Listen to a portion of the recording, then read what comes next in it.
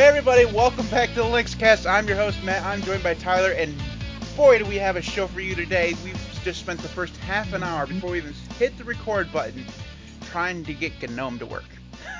Because I had to switch to GNOME in order for us to actually record video, because OBS is trash. I mean, it's trash. Everything is trash. That's going to be the theme of the day. Everything is trash. Linux is trash. Open source is trash. OBS is trash. Discourse is trash. Everything is trash. It's garbage. Utter garbage. Okay, that's the kind of mood I'm in. It's raining outside. We have gotten like 4 inches of rain. I'm pretty sure I'm about to float away. So everything's going to be okay. All right. So before we get into my woes, which I thought were over, by the way, Tyler, why don't you tell us what you've been doing this week on Linux? Yeah. I've been starting to use VirtualBox for the first time in a long time. Like, I just haven't been using VirtualBox in a long time. The last time I was having to use like a virtual machine, I was actually like needing to pass in a graphics card, so I was doing the yeah, however you said that. QEMU, something like that. Yeah, I know what you're talking about. that and KVM. So like it's been just a long time since I've messed around with VirtualBox, and it was just funny because I don't know. For some reason, I just remembered VirtualBox being where when you installed like your operating system or you booted off the live, ISO, you just got a full like screen thing. No, it's 800 by 600 all the time. I totally forgot about that. Yeah, you have to.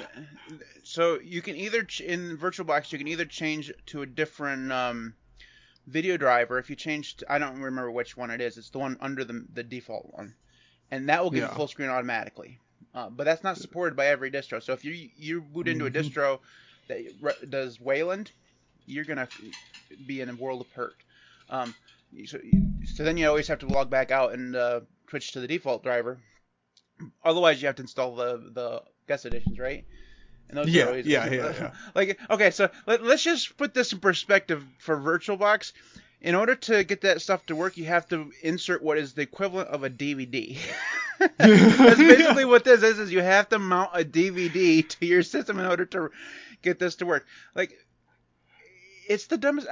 Okay, so like I could understand that in like Windows because nobody uses the terminal in Windows, but in Linux it should just be like sudo apt install whatever. I mean, you can do that, but it's not the way you're supposed to do it.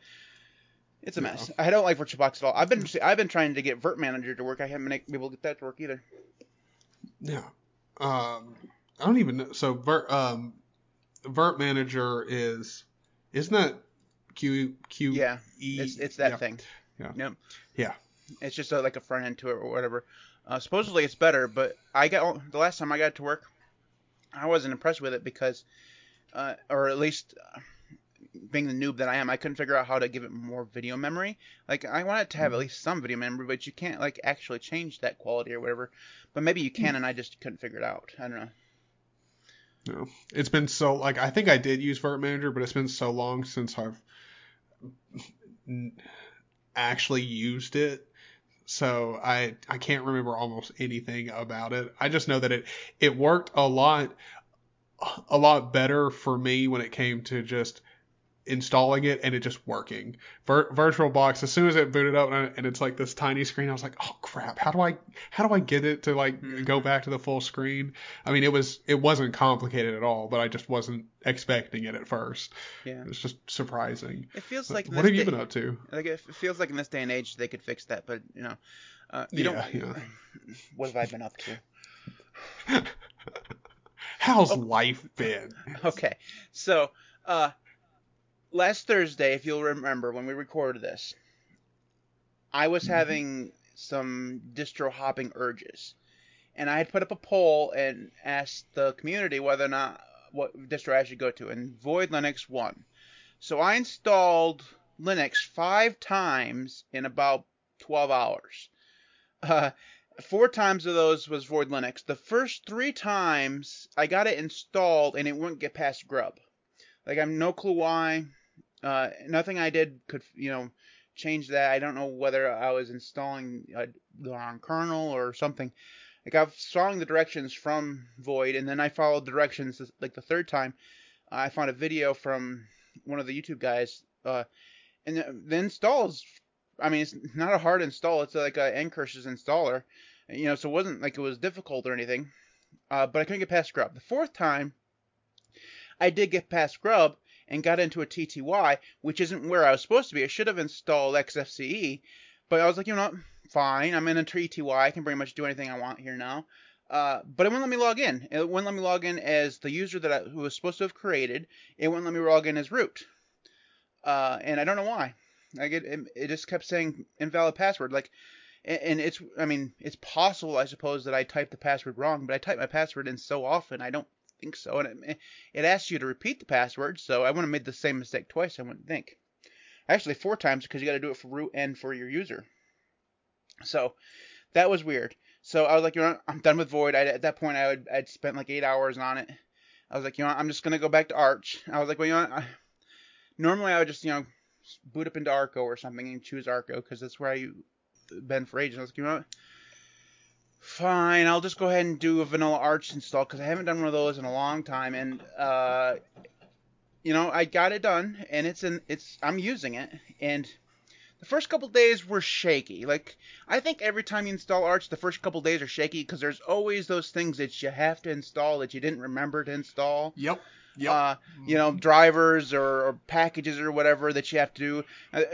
And always the first time you try to install like something like Steam and it says, oh, we can't do this because you haven't enabled the 32-bit library. It's like, oh, crap, I forgot to do that, It's just those little things that you have to forget. But after a couple days, everything seems to have been working fine. The USB problems that I was having under Arco, those seems to have been gone. On Sunday night, I had some really weird problems with Firefox where it was just freezing up the entire system. Like, I don't know what was going on there, but I uninstalled Firefox and switched to Brave, and I haven't had any of those problems in it, so I'm hoping that was a Firefox problem. It's also possible that it was because I was streaming. I guess I'll find out Sunday night. So up until we started the podcast, everything I was like, oh, it's doing okay, like it's gonna be fine. I'm gonna be able to stick with Arch. And I was just in my DWM install, and then OBS decided it was going to freeze the video for whatever reason. I don't know why. So that's going to have to something I'm going to have to search for, like a Google search, and see if I can fix it. If I can't fix it, I'm going to have to hop again because I will not. I swear to God to you, Tyler, I will not be using GNOME again. This is the dumbest thing. Okay, I got to rant. Screw the main topic. Let's talk about GNOME. Because I want to talk about GNOME. Please do. So, like, why is it that you, like, really hate GNOME? Okay. Like, there's so many reasons, man. How do I even start? Okay. Just from this experience alone. So, first of all, let's talk about the reason why I'm using GNOME. So, you're like, if you hate GNOME so much, why did you even install it? Why didn't you install something like XFCE or KDE, Plasma, whatever? Mm-hmm. And the reason is that for whatever reason on my hardware, I can't get any other display manager to work other than GDM. Wait, hold on. Even what's it called? The one that's WebKit 2 based, LightDM. Yeah, LightDM doesn't work for. LightDM will boot up into a TTY or like a scrolling wall of text and say we've started Light Display Manager, and that's where it will freeze. And it happens no matter what distro I'm on. It's really weird. It has something to do with this hardware. That's LightDM. LightDM has been reliable as hell for me. It used to be that way for me too. I don't know why it's not anymore for me. It doesn't make any sense. It has to be this hardware because, like I said, it doesn't matter to the distro. It happened on Ubuntu, or it was one of the Ubuntus. I think it was Xubuntu or whatever. Something I don't even remember. It's been ages. It happened in Arco. It happened here on Arch. It's just dumb. So it's like I've tried SDDM, which is KDE's login manager, right, or display manager, and that works fine on Arco. It would not work on Arch. I don't know why. I couldn't get it to work. I'm assuming that the reason why is because I installed it and missed a package or a dependency somewhere. It didn't matter. So after installing Arch, like again, I was like, I'm just going to use GNOME because I know GDM works. Like GDM has no problems. But then I was like, I installed my DWM using my DWM script and logged out and logged back in to DWM, and it booted me right back out to the display manager. And it did this over and over again. I was like, what the hell is going on? Because I know the script works on Ubuntu. I know it works on Arch. Why the hell I log in, the screen goes black, and it goes right back to the login screen. And does it over and over again. So I got on Reddit and asked. And the fine people of Reddit told me that GDM by default, when you're using GNOME, uses Wayland. And of course, DWM does not use Wayland. So you have to go into the GDM settings and disable Wayland so that GDM just uses, Xorg like it should. And then that worked. So that was my experience with GNOME first. And then right now I'm just looking at this. I mean, I just talked about this before the recording. Workspaces on GNOME are stupid. Like, this is the dumbest thing in the world. Like, and this isn't the way it used to be. And prior to GNOME 40, when you had workspaces on both monitors, right? And when you switched workspaces on one monitor, it would switch it on both monitors, right? Like, that's how it would work. Now you only have workspaces on one monitor. The other monitor has no workspaces. It just is that one workspace, and you can't change. That's the dumbest thing I've ever heard of in my entire life. I mean, this is 2021 GNOME. Everyone uses multiple monitors that uses Linux. I bet you if we put up a poll and asked how many people use... And there are some of us that would prefer to have 20 workspaces on each individual monitor. Yes. Like, I don't even... it definitely needs more than one, okay? It definitely needs more than one, okay? I don't care how many you have. Like, go back to the other way that they used to handle workspaces, where if you change workspaces, it would change it on both monitors. That was dumb too. But at least you had multiple workspaces on both monitors. This is worse. Like, you took something that was bad and you made it worse. Like, it's dumb. I don't care how... I don't give a shit about your rounded corners, GNOME. Fix multiple monitor support. You're failing. I mean, maybe it's just my install. Maybe there's some setting or something you have to change or something in order to get that. As far as I know, maybe you can enable workspaces on that extra monitor through an extension in GNOME 40, but as far as I know, right now there's no way to get it working the way it should. That's so dumb. And GNOME out of the box is uglier than XFC out of the box. I'm just going to put that right out there. And XFC is really horrendously, looks like Windows 98 out of the box. I would actually have to disagree with you there. I think XFC is much uglier than GNOME. Yeah, I don't get that at all. But this Adwaita theme is fugly as hell. But whatever. I don't disagree with that. but whatever. The thing is, Tyler, you can't change it. GNOME says you use this theme or else. They don't want you to install GNOME tweaks. Like, you can install GNOME tweaks, but that's kind of like jailbreaking your iPhone. You know what I mean? Like, you're not supposed to do it. And the developers don't want you to do it. So why the hell? I mean, I know some people like this Adwaita theme. I don't know who they are, but they need mental help of some sort. I think Gardner Bryant is one of those people, because I'm pretty sure he loves everything that GNOME puts out. Which, I mean, that's... At least we know those people exist, so at least they're serving someone. Well, they have to be... I'm pretty sure those people do exist, and 99% of them work for the GNOME Foundation. They all seem like, oh, this is the greatest thing ever, and the rest of us are like, why are you doing this thing that looks horrible? Like, at least... Okay, Adwaita has a dark theme, and it looks good. Like, the dark theme looks good. The icons are still terrible, but at least the rest of the UI looks good, right? This grayish weird shit, it's not a good look. Yeah, they've modernized bad icons. That's what I don't understand. Yeah. Like, all they've done with Adwaita over the past 10 years is it's just they've already, instead of making better icons, they have literally modernized bad icons that were bad from the beginning. Okay, so Ubuntu is so attached to that dock along the side, they won't change it, right?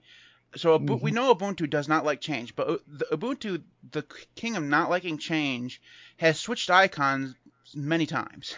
At least 3 times over the last 10 years, they've changed complete icon packs. The most recent one 2 years ago, and their icons now really good. Yaru is It's So good. fantastic. Like, and even their weird mixed theme that comes out default now in Ubuntu, really good. I mean, like Yaru is just, it's a fantastic thing, and that comes Mhm. coming from Ubuntu, who can't do shit in terms of design. Yeah. Like their wallpapers are like staring into the sun. like Oh, dude, they're so bad. you So know, especially the last one, like yeah, this last release. can we just stop for a minute and talk about? I'm done Ubuntu with purple and orange. Okay, it's time for a new color scheme. Those things are old. Like, I understand it's tradition, but let's choose something a little bit different, or at least let's tone it in terms of the wallpaper. Let's tone it down just a tad. Okay, it's okay. You're very proud of those colors, but we can tone it down just a tad. It doesn't have they don't have to go away. Like, they're perfectly fine in terms of colors. They go well together, but the wallpapers are horrible. Uh, I don't know if you've noticed this, but like in Pop OS compared to just regular Ubuntu, I don't know what it is that Pop OS has done, but they've made the orange accent work much more. Like I'm much more okay with it than I am in Ubuntu. Like in Ubuntu, it doesn't really fit in like the way that they're trying to like the color scheme that they're going for everywhere else. It yeah. doesn't really match. Pop OS has just done a better job of working orange into it. Right. But Well, the reason why I talked about Ubuntu is because, Ubuntu uses GNOME, but they've at least tried. It's like they're taking a rock and squeezing as much water out of it as possible, because they've made GNOME usable. Like as many problems as I have with Ubuntu, they've made GNOME usable because they include some extensions. They include the extension manager. They include the ability to turn on the dark theme. I mean, even if you can't change mhm. themes out of the box in Ubuntu, I mean, they should just include that in the settings panel. I don't think that'd be a problem, but at least you have the option of turning to the dark theme if you want to. Mhm. In stock GNOME, you don't have those choices. They don't want you. As poor as Elementary OS is at allowing change for people, GNOME is actually 100 times worse, because at least Elementary has shown like Elementary has a vision for what they're doing, right? And Mhm. they have a a mythology towards their design, and they've shown willingness over the years to perfect that design. Even if I don't like the design itself, they've shown a willingness to not only listen to the community, but go through and actually move forward and add features and all the stuff to the UI that people really want, and it works. Yeah. Personally, I don't like Elementary OS, but it works. GNOME, on the other hand, over the last 10 years, they've gone through and removed features like crazy, like Mhm. icons on the desktop gone, uh, system tray gone.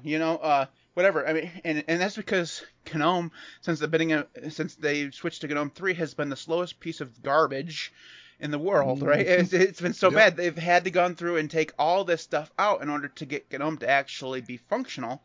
And now there's no actual like you have no ability to customize this thing at all, Mhm. and uh, it they don't want you to. Like, Yeah. Well, they've I think that's what sets Elementary apart from GNOME is there's no facade of you can customize this. Like in GNOME, like yeah, you can customize it. No one wants you to, and so like essentially shouldn't be customized. Like you shouldn't be heavily customizing GNOME. And like, 'cause I mean, if you heavily customize GNOME and you have a problem, no one in the GNOME community is going to feel any sympathy for you because like you should have known you were going to run into problems. mhm. On Elementary OS, you're not customized. Like you're not going to install GNOME tweaks. Like that's Well, not a thing. because you go into Elementary OS knowing exactly what you're getting. Plus, Elementary OS Exactly. is functional out of the box, right? Hmm. Especially with Elementary OS 6 coming out, they're going to have a dark theme. That's the one thing that I was definitely missing. It's like it's going to be there, Same. and now it's going to be perfectly fine. Like, yeah, sure, I'd like to install my own themes or whatever, but that's that's superfluous. I don't really need that. Uh, Yeah. because the theme that they have is fine. If GNOME is so anti-choice, they should at least choose a theme that's actually okay. I mean, Yeah. like Adwaita is not a good designed theme. It's just it's old, it's ugly, and like I know there's gonna be like two people down in the comments below that say, well, I like Adwaita. You're not saying it right. Like, first of all, of course I'm not saying it right because nobody knows how to fucking say it. Okay. Second of all, it's ugly and you're wrong. Okay. It's just not a good thing, but yeah. Like I know, like okay, so there are more problems wrong with GNOME than just the theme. Okay. The theme is what I pick on because that's what you see up front. And I will say this, GNOME has gotten faster than it used to be. I mean, it just has. And now I'm hearing my voice in the background in my head. I'm hearing echoes. That's excellent. Oh, Linux. Hopefully it doesn't come out in the recording. I'm sure. It definitely is going to. The way this is going, of course it's going to. So GNOME has gotten faster. But the reason why it's gone faster is because they've taken out so many features over the years because of course it was going to get faster. I mean, they've obviously done other work too. But the reason why it's gotten faster is because Ubuntu switched to using GNOME, and they've gone through and done the work to make it faster. The GNOME Foundation didn't actually put in that work. That came from the Ubuntu people. I'm not saying that GNOME did no work at all, but from everything that I've read, Ubuntu is pushing GNOME forward as much as they can, while the GNOME people are the little boy who don't want to go to the doctors or whatever, and the parent has to drag them along in the dirt to the car or whatever. They're literally digging their heels in to every change that Ubuntu wants to make. Ubuntu is literally the one who's like, come on, you need because GNOME's trying to make all of these minimalist style changes, and Ubuntu's the one being like, but hun, remember, no one wants this, okay? Right. So right. What's hilarious is that we talk about that, then I mean all this stuff was true, like GNOME 3.38 or whatever all this was true, and then all of a sudden GNOME 40, first of all they changed the number scheme, and then they come out with this nonsense. I mean, they were like, you want to know what? Well, everybody bitches we don't change, so we're going to change everything. You know, but not the things that we should have changed. We're going to change the things that nobody had a problem with. We're going to make rounded corners. We're going to make this really weird multitasking thing that we're stealing from Elementary OS. Never mind that you didn't do it right. I mean, if you're going to steal it from Elementary OS, at least do it right. I mean, at least steal the whole damn thing, right? I mean, it's just so fucking dumb. We haven't even got to the contact information yet. We've been going for 25 minutes. They're talking about GNOME. I was literally waiting, and then I was going to be like, just so you know, we're really far in. Yeah, we haven't gotten to the main topic. I don't even know what the main topic is. You want to know why? Because I can't have the fucking the show notes up in front of me, because then I would be worrying things are going to break because it's GNOME. So the main topic, just so you're aware, is why is Linux hardware so expensive? Yeah, I don't even know if I want to talk about that anymore, because who cares? All right, anyways, let's jump first. Before we jump into that, contact information. Let's see if I can do this from the top of my head. At LinuxCast on Twitter. You can follow us on Facebook at facebook.com/LinuxCast. You can support us on Patreon, patreon.com/LinuxCast. If you want to follow Tyler, he's zany pretty much everywhere. Links will be in the video description. You can email us at email@thelinuxcast.com. I did that. I still haven't done the website thing yet. And speaking of the website, you can actually go through and follow all of our audio feeds and stuff like that at thelinuxcast.org. I think that's everything. Oh, and youtube.com/linuxcast. Yes. Oh yeah, that's the bottom one. Oh, dude. I thought you hit that and then went back up and you hit the other one. Yeah, I definitely went out of order because I don't remember them. I don't remember what order it was. It's definitely... that was it. Okay, that was good for memory. Yeah, I will thank the patrons at the end if I remember to do that. Okay, so main topic: why is Linux? Because we could literally talk about GNOME and bitch about GNOME for the next 3 hours. We're not going to do that. It's okay. It's off my chest. As soon as the podcast's over, I'm going to be running as fast as my fat ass can go to DWM because I missed it. Okay, hold on a second. Before we go to the main topic, I have one more thing to say. There are many desktop environments on Linux. Okay, there's see if we can name the main ones. GNOME, KDE, Mate, XFCE, Plasma. Budgie, LXQT. LXQ, LXD still floating around someplace, Enlightenment, No. And that's not even naming the 10 gajillion window managers that are out there, right? Of all those, like I've tried all of them. The one that I hate the most is GNOME by far. It's not even a close contest. Like there's like. Oh, so we forgot about Cinnamon too. Like Cinnamon's out there. Cinnamon's really good. Like, why the hell isn't GNOME? Why didn't Ubuntu choose Cinnamon? Like, I understand you guys don't get on well with the Linux Mint guys, but seriously, Cinnamon would have been so much better. Like everybody says that Ubuntu's the distro that new users come to. Why didn't you choose the one desktop environment that looks like Windows? Yeah, I was about to say, like, I mean, like, Mint is, like, I mean, as soon as you hit the Enlightenment desktop, you're like, oh, I'm at least close to home. Yeah. Like, it's essentially the same thing. Yeah, Cinnamon is really good. It's like a mixture between, like, it's a more modern version of Mate and a more modern version of XFC with some of the best features of both. You know what I mean? It's really good. So why didn't Ubuntu use that instead of GNOME? I mean, seriously, GNOME is so bad. It's not. And especially for Windows users, like Linux Mint seems like I would assume for most Windows users, when you come over to Linux Mint, it's the same type of user experience, but just without any ads or all of the aggressive like essentially on websites it would just be like overly JavaScripty type crap everywhere. Like, so it's much cleaner. It's familiar. I don't see why they wouldn't go with it. Yeah, I don't know. All right, so let's go ahead and do the news, okay? We still got to do the news before we get to the main topic. We haven't even there yet. This is going to be a 3-hour show. Okay. News. Tyler, each week we each select a news topic, news link of the week, and that this week is no different. Tyler, why don't you tell us what you got? I can't show you on the screen because GNOME. If you're watching the video version of this, normally I would go through and show you a browser. I'm very worried that if I switch workspaces, the video will go away. So I apologize for that. I will put the links in the video description as usual. So, Tyler, your link of the week. Mine was just, it's titled The 13 Most Interesting Changes of Linux 5.13. And so it's pretty interesting. So there's definitely new, like there's the initial support for the M1 chip that's in the kernel. And then also for me, the more important one for my current hardware is there's a whole bunch of new, the 2020 hardware platforms are like the early support has been added for those.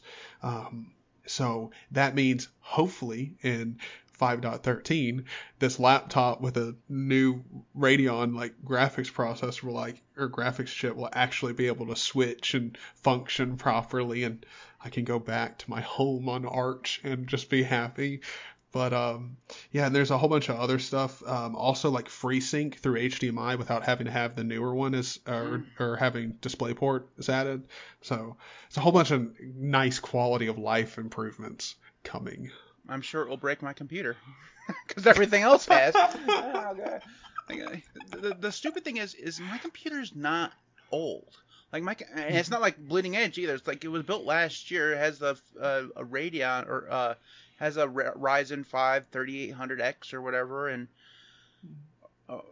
maybe it's Ryzen 7. I don't even know. It's like that's Ryzen 7. Yeah, I was about to say I have a 3800X. It's Ryzen 7. It's one of those. It's the 16 core one. It's good. It has, and I have a RX 580. Like it's an old card, but I mean it works. It should be fine, and everything breaks. Yeah, and also with a 580, the drivers for that are mature as hell. Yeah, there should be no problems. Like there should be no issues. But for 2 weeks now. Wait, hold on. You also don't have any weird fringe parts in there, right? Like no. Any extra cards or anything? No. The only thing that's a little like shady or whatever is the memory came from like a rando China. No, that don't matter one bit. Whatever. I mean, and that's just because by the time I got around to that, I was out of money. I needed some memory, and this was like, hey, I could spend $400 on 32 gigabytes of memory, or I could spend $200 on 64 gigabytes of memory. And I'm like, this math is good. Dang. Yeah. Man, So, RAM prices are horrible now. I know. Yeah. And this was like a year and a half ago. This was like at the beginning of the pandemic. So they weren't nearly as bad as they are now. Yeah. So, all right. So, if I remember right, my link for this week was Windows 11 has been announced. And I know what you're thinking. This is a Linux podcast. Why are we talking about Windows 11? And the reason why I want to talk about it is because, is it just me, or does this look like KDE with some rounded corners? I mean, no, it's even worse than that. So have you seen anyone review or check it out? I've watched a little bit of it, but I can't really get past it. Like I watched the Verge does like those supercut things of the announcement or whatever. I watched that. Mm-hmm. I will admit their multi-monitor support, where they like unplug a monitor and then you plug it back in, and it remembers everything that was on the screen beforehand. Mm-hmm. That's really cool. Like, yeah, I want that, okay? But Mm-hmm. I could do without the whole Windows thing. Oh, there's a whole bunch about it that is just jank as hell. Like, for one, you essentially are gonna have to use a Microsoft account because stupid features will not work. Like, so now they've moved the Windows button to the center they've also separated the like search out to a separate button next to it, which makes no effing sense, because just like in Windows 10, if you click the Windows button, or actually for that matter any Windows, when you click the start button and you just start typing, it's going to immediately switch over to the search button anyway. Mm-hmm. So there's no reason in separating it out. But to be able to move it back over to the left of your screen, like on the bar, if you want to do that, you have to be signed in with a Microsoft account to be able to do that. Okay. And from what I read, the only way you can sign in without a Microsoft account is to disconnect your internet before you install it. And then I think I was watching, God, what YouTube channel was I watching when they installed it? Like when they had it was before the announcement. I think it was one of the Links guys, or maybe it was Mudahar. I don't know. But the beginning install thing before you get to after the install, but before, like where you have to choose your language or whatever, they went through and pointed out like the one screen where you have to choose the language has like Windows Vista bar, Windows 98 scroll bar. The drop down is like from Windows 8 or whatever. Like it had like a mixture of paradigms or whatever. It was like, what the hell are you doing, Microsoft? Well, I mean, also when you get into the actual, again, this is early like leak anyway, so I'm sure there will be changes, but still the file browser is the same as it is in Windows 10. There's absolutely no changes to it, and that's my biggest complaint like with the UI when it comes to Windows 10 is their file browser. It's not like it looks horrible all around. It's just that UI elements just don't match whatsoever. And we're talking about a corporation here who pays enough people, like enough money, to get UI right. So I don't understand it. I don't know if those people are getting paid for, because all right, from the things that I've watched, like if you delve deep enough into the operating system, you could still discover things like SysManager or all these like things that have been around in Windows forever that still look like they came from Windows 95. Mm-hmm. Like they still have the same design ever. The only thing that they changed was they added some rounded corners. like that's Windows 11 is like a fence that has been painted multiple times, and they didn't actually go through and scrape the old paint off. They just painted over the old paint over and over again. So you got multiple years of paint showing through. Like you can see the original. You got some of the ones that are on top of that, Windows Vista and 8 and 10 and all that stuff. Okay. Like, we know that the reason why Microsoft does this, the reason why they keep all this legacy stuff around is because, they make their money from corporations who don't want to change. They still use Internet Explorer 11 or whatever, or Internet Explorer 6, and they have all these, plugins for that browser that they just can't pay anybody to rewrite. So, that's the reason why Microsoft can't say, screw it, we're starting over. Like they tried or whatever. Like there was rumors that they were completely scrapping things, and it just didn't, with Longhorn, whatever it was called, and They couldn't do it. They couldn't do it. They have too many people that were relying on this old stuff. Yep. Well, support is for them. Support is everything. Yeah. And so if you wanna, if it needs to support everything the way it always has, I mean, you got to keep all that old shit in there. You just right. Well, and then they can't. You piss off the corporations that use your product. They're the only ones that pay for your product. Like everybody else gets that shit for free. So, which honestly, of all the things that they announced for Windows 11, the thing that surprised me most is that they're not charging for it. I thought for sure that they were going to charge like $120 for an upgrade, because that's what they. I mean, yes, they gave Windows 10 away for free, but it was only supposed to be for a certain amount of time. A lot of people still pay for Windows 10 licenses. Well, see, here's the thing. To be honest, I think it would be like a PR nightmare for them to actually charge for it, because charging for Windows 11 and calling Windows 11 a major update or a major release would be literally an offense to every major release by any software ever, because it's literally all it is just a UI improvement. That's it. As far as I can tell, like Linus Tech Tips did a video on it, and I mean, gaming's the same, like, on it. Well, it's because it's just Windows 10. It's Windows 10 with rounded corners. Exactly. There's and a centered start menu that people are going to automatically, the first thing they do is switch it back over to where it's always been. The link that I put in the show notes is from a guy named Tharad, and he covers Windows for a living. That's what he does. And I talked about this, I think, last week. The comments on the leak or whatever were hilarious. Like 90% of them were like, "Oh, can we move the start button back to where it was?" And we're like, yes, you can. Yes, you can. Like everybody's going to do that. Like, personally, I don't care because I don't do menus. It's pronounced window managers, bitches. I don't need this. But most people use. The funny thing is, the only person in my family that uses Windows still that I haven't been able to switch to Linux is my mother, and she still uses Windows, and she's like the most averse to change ever, which is fine. And honestly, I could get her to switch to Linux if the file picker in Linux was good. But the file picker in Linux is terrible because every single application uses a different file picker, and it's just it's so dumb. Linux, we need to fix that, and we can get my mom losing Linux. But I guarantee the minute Windows 11 decides to install itself, because you're not going to get a choice, right? Like, it's going to install itself eventually. She's gonna call me and say, Matt, I need you to change the position of I can't find the start menu. Where's the start menu? Like, Ma, it's in the center now. Like, we had to pay for this nonsense. You have to get used to it.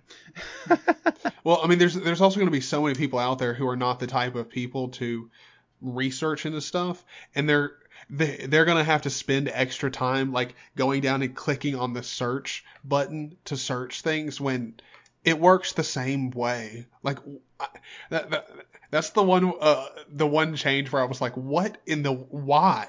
Like, what purpose does that serve? Well, they did get rid of Cortana, so that is a win, I think. I still don't understand the whole rounded corners thing, but then I don't understand rounded corners in GNOME, so that's just my thing. Like, I installed the PyCom version that allows you to do rounded corners. I had that enabled for about 10 seconds. Really? You didn't like it? No, it slowed my system down like way too much. And this is like a top end system. Like, I don't understand why nothing should slow it down. But rounding, it did not like rounded corners at all. It's possible that it was something to do with DWM. Maybe DWM just doesn't like rounded corners. That's possible. I have a feeling that probably Suckless is not taking into account that people want rounded corners. Like, we're Suckless. We don't need rounded corners. Exactly. Like, why would you have so much bloat on your system? Rounded corners is definitely bloat. All right, let's 41 minutes in. Let's get to the main topic. God, this is horrible. If you're still watching at this point, thank you very much for watching. Make sure you hit the subscribe button, because if you like this nonsense, we got way more where this came from. Okay, so the main topic this week was mine. Why is Linux hardware so expensive? Now, probably 5 months ago or something when Martin was still around. Martin and I did a topic about System 76. And this is going to be fairly familiar, but I just wanted to talk a little bit about Linux hardware and why it's so expensive. Because there are many actually reasons why. I think System 76 takes their expense a little bit too far in terms of adding too much of a premium on it, but that's just my opinion. But I think I gotta ask the question, like, why is Linux hardware so expensive? And my answer to this is it's all about the ability to order a ton of stuff. Like, there's a reason why Walmart is, or at least at one point, Walmart was cheaper than like your mom and pop store. Because Walmart can order stuff in bulk and your mom and pop store can't. Basically the same principle here. These guys usually, like a lot of the boutique computer builders or whatever, they buy their parts just the same as you do. They probably go to Best Buy to buy them. So that's the reason why a lot of that stuff is so expensive. But the real question I have is, why is there such a divide between where hardware is available? So, like, there are a ton of Linux hardware vendors that are available in, like, Europe. And, like, there's Entroware, and there's, several different ones. If you come here to the United States, the land of free and plenty, we have System 76. And, we do have Purism and stuff, but Purism is essentially just as expensive as System 76. Yeah. They're not cheap. Like, we have Dell too, but if you want to try to find the Ubuntu-based Dells, good luck. They bury that shit like nobody wants them to find it. Like, basically we have like one or two, man. We have one or two, but it feels like Europe has all these, and they all have like really cool stuff, and we can't buy it over here. Like, we can import it or whatever, but you're gonna be stuck with like the European keyboard or whatever, and it's not great. Maybe it's just the American in me. Like, I'm feeling left out. Europe, where's all my shit? Give me my stuff. We're America. We're supposed to have it all. Yeehaw! So yeah, that's my question. Like, why is it? Maybe is it because Ubuntu's based in the UK that they have all the cool hardware over there? Well, I think it has to do a lot with like when it comes to being based in another country and coming over here. I think it takes a lot of infrastructure and a lot of money to be able to get around the crazy import taxes and all of that stuff. So I guess really the question is why isn't there more of those type of companies that are elsewhere here in America too? Why are there so few Linux vendors based here in America? Like, there are, like, if we spent 25 minutes just trying to think of Linux hardware vendors here in America, we maybe would come up with 5. Maybe. I don't think we get to 5. So it's a good question, because the cynic in me is going to point to the fact that maybe we put free in the damn song. One of the last words of the song that we sing at every ball game has the word free is in the song, right? But we don't like free and open source software and hardware. Like it doesn't make any sense. It seems like, are the Europeans more freedom-loving people than America? I mean, come on. If that's true, we've lost the plot. Because America is supposed to be the best at everything. And that's going to be something most American thing ever said. But stereotypical American here. America is the best. We should have it all. But that doesn't seem to be. That's just dumb, right? But. Then again, how do we get to the point where we do have more hardware? Like, why is it? Is it maybe hardware prices have something to do? Like, maybe in Europe you can get the hardware needed just cheaper. Yeah, it's just. I don't know. Or maybe it's a thing of interest, because I don't have any statistics to back this up. This is just a feeling, so take it with a grain of salt. It just feels like places outside of America like Linux better.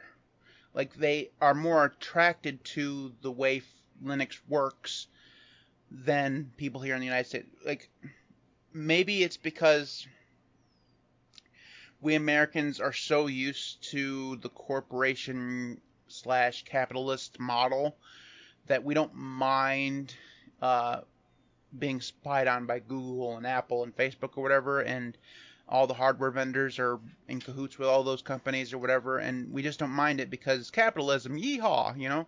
Um, and in Europe or whatever, maybe they're not so capitalist. I don't know if I mean it's hard to put it because I mean it just like I said I have no statistics to back it up, but it just feels like here in the United States, and we don't like Linux nearly as much as I mean because if you think about it, I mean we have like Linux user groups here in the United States, like we have conferences and stuff like that, but and again this is complete and utter feelings on my part, but have you noticed where those Linux conferences usually are? They're usually on the West Coast, right? And where do you hear more about the liberalism and stuff like that? You hear it on the West Coast, right? Now I'm sure there are Linux groups on the East Coast in the middle or whatever. I'm sure they are. But whenever you hear about like the Linux conference Southwest or the Northeast one that happens in like Chicago or whatever, those are the famous ones, right? Right? You don't hear about anything on the so I mean. It just feels like there's some kind of psychological thing about us here in America that just don't like Linux in certain parts of the country. I don't know. I mean, maybe that's just me. I think it might be more of just the overabundance, like here in America. Like it's so easy to get a system just to like. If you're not into computers, it's so easy to get a system and for a reasonable price that I feel like most people just end up getting a computer with Windows, and that's just they use what's on it, and it's just because it's so easy to get I mean even then that argument doesn't really work because I mean, anywhere you're going to be getting a computer with essentially Windows on it, no matter where you buy it. I mean, yeah, but the thing is people in Europe and other places like that apparently have somewhere along the line learned to question and stand up against the major corporate entities that run, the world or whatever. And like I said, again, complete feelings on this part, but for whatever reason, there's that mentality that, you know what, I'm going to switch to Linux. And now, obviously, the vast majority of people in Europe still use Windows too. I mean, that's just the way it is. But go out there and find me some Linux podcasts, okay? And every single Linux podcast out there, the vast majority of them, listen to the accents. They're all British or Irish, they're all like that. None of them sound like yeehaw. They all sound like James Bond, So maybe that's where my feelings of Americans don't like Linux comes from. But that's the way it feels to me. Like, okay, here's another thing. If on Linux YouTubers, we can name like maybe 4 or 5 guys out there that are American. The rest of them are outside of America. And fair enough. But I mean, first of all, one of them is Brian Lunduke. We can just, I mean, that man lost his color ages ago. So I mean, it just, like I said, the predominant feeling I have is just that they like Linux more, and the question is, why isn't Linux more prevalent here? Like, we have movements here. Like, we like to protest, right? Like, that's one of the things that Americans like to do is, like, we do protests really, really well. We do it better than anybody else in the world. Yeah. Well, I mean, but also if you think about it, here in America, we are not very... Americans have a very big problem with things that come across as socialist in nature. And free software there are people out there who take free software as if it's a socialist movement. And I feel like that's maybe why there's a stigma here in America against Linux being really popular or even socially, like, not just because it's very weird. Like when, Right. when people hear that you're using Linux, they're like, huh, what, why, like, and I feel like a lot of people don't get interested in, because there are those fanatics out there who are like, free software is essentially socialism and we got Yeah. to push both forward. Well, then if you talk to like the premier Linux evangelists out there, what's the number one thing that they tell you why Linux is better than Windows? And the answer to that question is that Linux doesn't spy on you, right? Linux doesn't share your information. And here in America, that's not necessarily a good thing, because the way we tend to look at it, I mean, I'm not talking about everybody, but a lot of people tend to look at it, I have got nothing to hide, so why do I care if Microsoft spies on me? You know, and that's Mm-hmm. the way a lot of people look. Well, but back after the 9/11 attacks and all that stuff, and we had like the NSA spying on us, like there was a good portion of Americans like, I don't do anything wrong. Why does it matter if the government spies Mm-hmm. on me?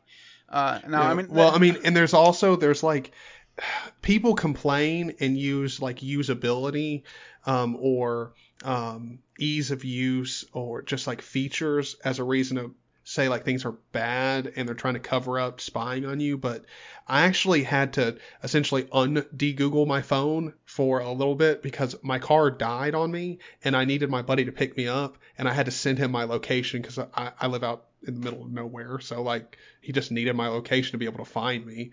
And so I had to de-Google my phone because I'm not going to be able to send him like a map location exactly where I am and him reliably find me there. He needs navigation. So like I don't know. There are real reasons to not necessarily have someone spying on you, but have well, your data being used. right. Well, okay, so we all know that Google is convenient as fuck, right? I mean, Mm-hmm. Mm-hmm. like I think we both use Android, like, and the features on here, they're really cool, right? I mean, Yeah. it's Yeah. awesome.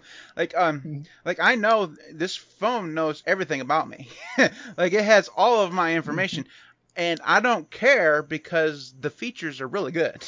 And I Mm-hmm. think that's the way a lot of people look at it. Like, why would I switch to a Linux phone that can do like 90% less than this one, Mm-hmm. and costs just as much probably?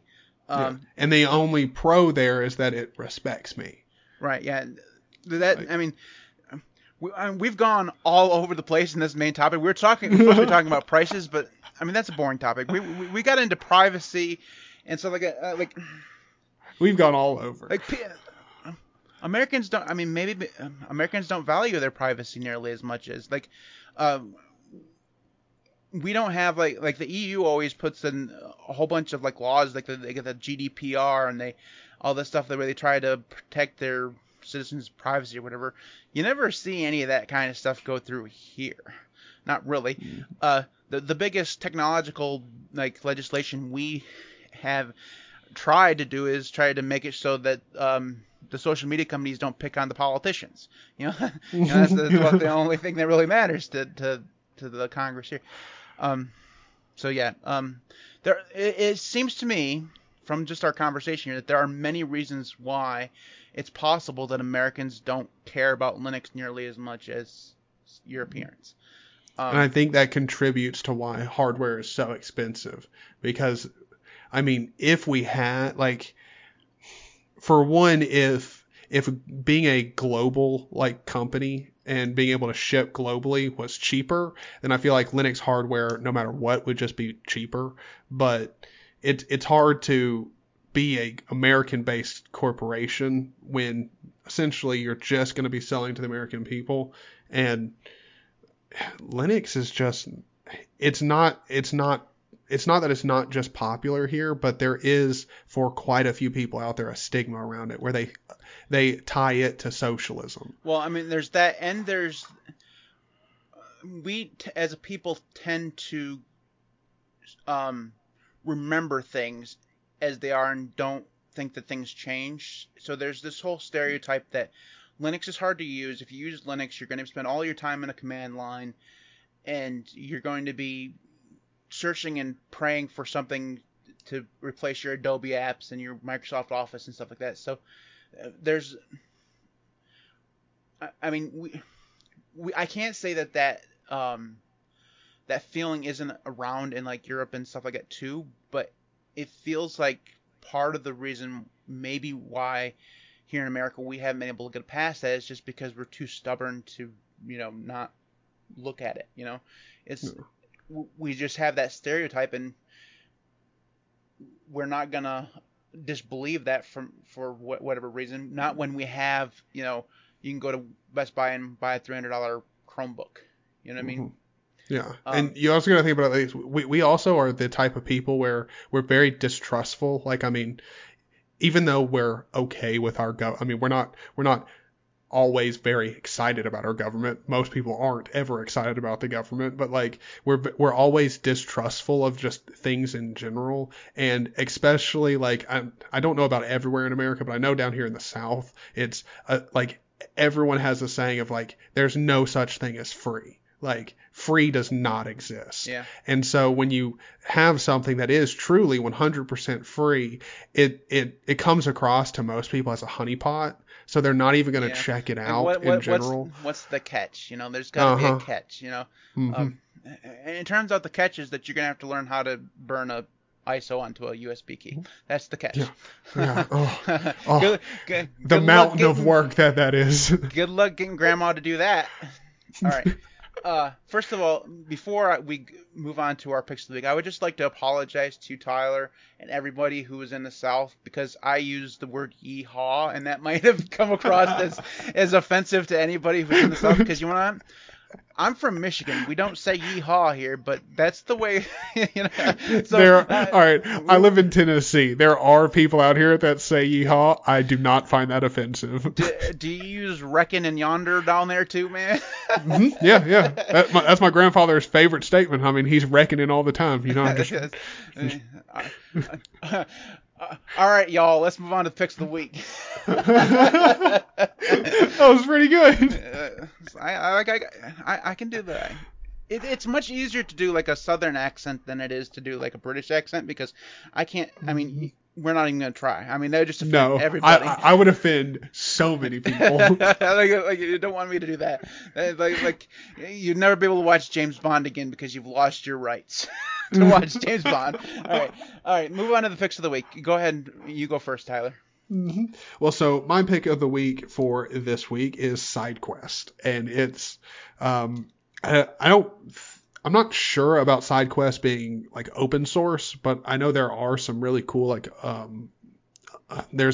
think there's 3 or 4, but there are some open source VR games that you can check out on there, and it's just a great way of taking a very proprietary product and just giving Facebook the proper middle finger and enjoying the product even more. So I just have to promote SideQuest just in case anyone out there is,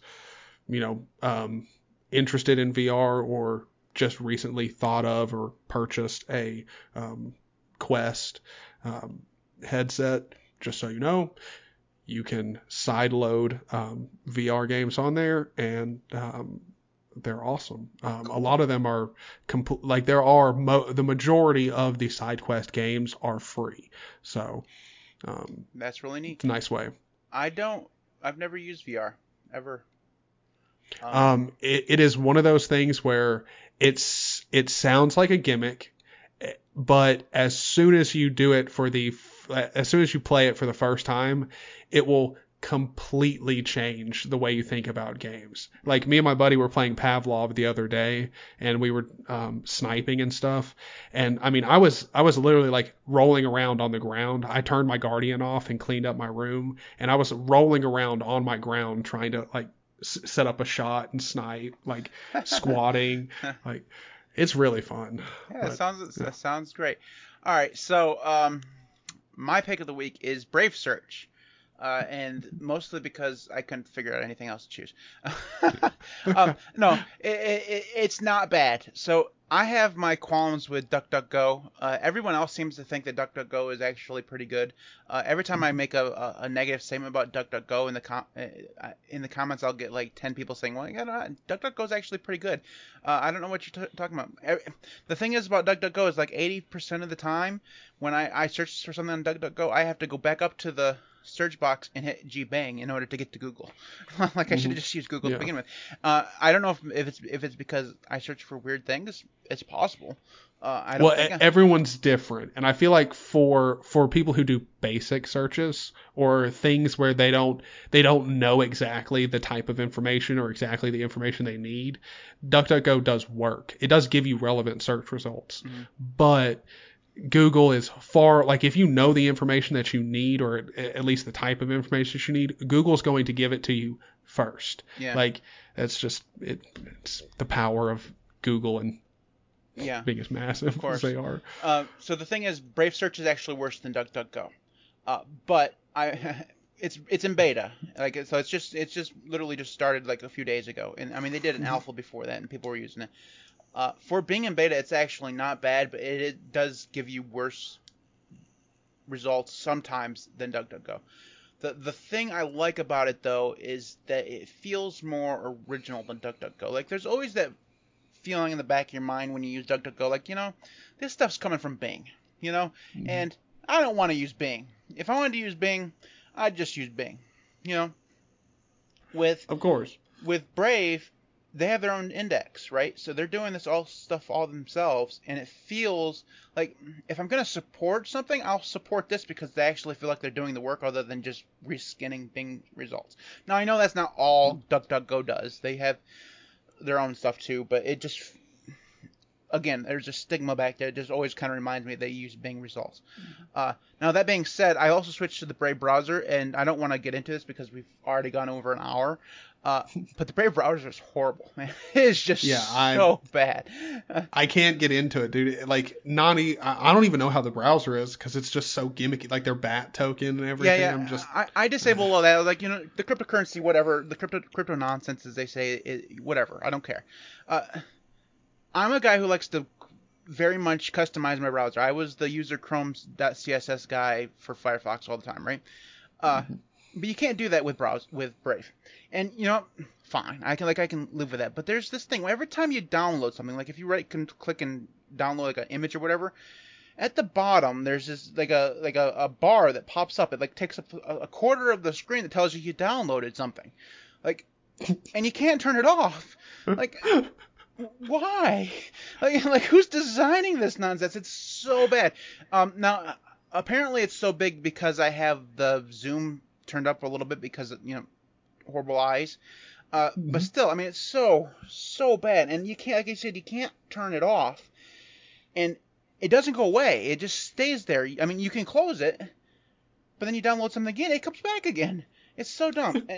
And there's an update to Firefox like yesterday that I think and I hope fixed the problem that I was having Sunday night. So if it did, I'm switching back to Firefox like soon after this podcast.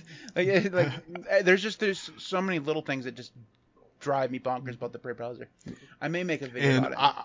I've got to do some more looking, but as long as I can, if the 5.13 kernel is actually out, I will be checking it out immediately after this podcast as well. Like, Windows has worked, but that's it. Like, I was talking about it with a buddy. Windows has worked and it gets stuff done, but it is a horrible experience. Hold on a second.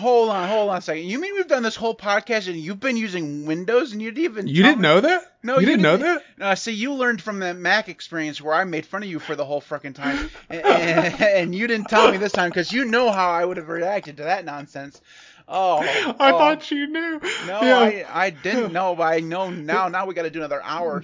We got to do this podcast over so I can properly make fun of you for using. What the hell is wrong with you? Yeah, I've been using it for like the past 4 or 5 days. I've just been I've had to because the graphics switching is it crashed the computer just every 30-45 minutes doing something. So yeah. I don't know if you've ever watched How I Met Your Mother, but there's a spot where Barney, the guy plays Neil Patrick Harris's character. Mhm. I don't remember what the context is, but him and his friends got into a fight, and he walks out of the bar. Friendship over. If you're using Windows, friendship over. It's done. All right, that's it Can't for talk this. to you. No, go away. I don't want to talk to you anymore. Using Windows, don't get that shit on me, okay? I just think I don't you might be contagious, okay? I'm just saying. Might All right. spread the disease. That's horrible. All right. All right.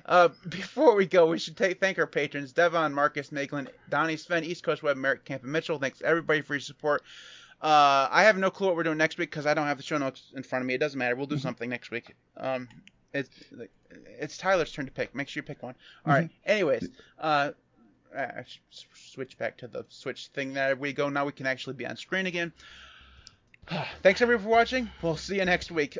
If you watched all the way to the end, make sure you hit the subscribe button because we really do have more of this nonsense. We do this every week. Usually on Thursdays. We pushed back a time this week. And also, I mean, if you made it this long in the podcast, you're a trooper. Yes, Good job. Seriously, give yourself a pat on the back. You made it through all this nonsense. I have no clue what we even talked about. I've forgotten about it. It feels like we have bounced all over the place. It feels like we've been podcasting for days. And then at the very end, somebody sprung their Windows nonsense on me. So now I got to get away from you as quickly as possible. All right. Thanks everybody for watching. We'll see you next week. See ya.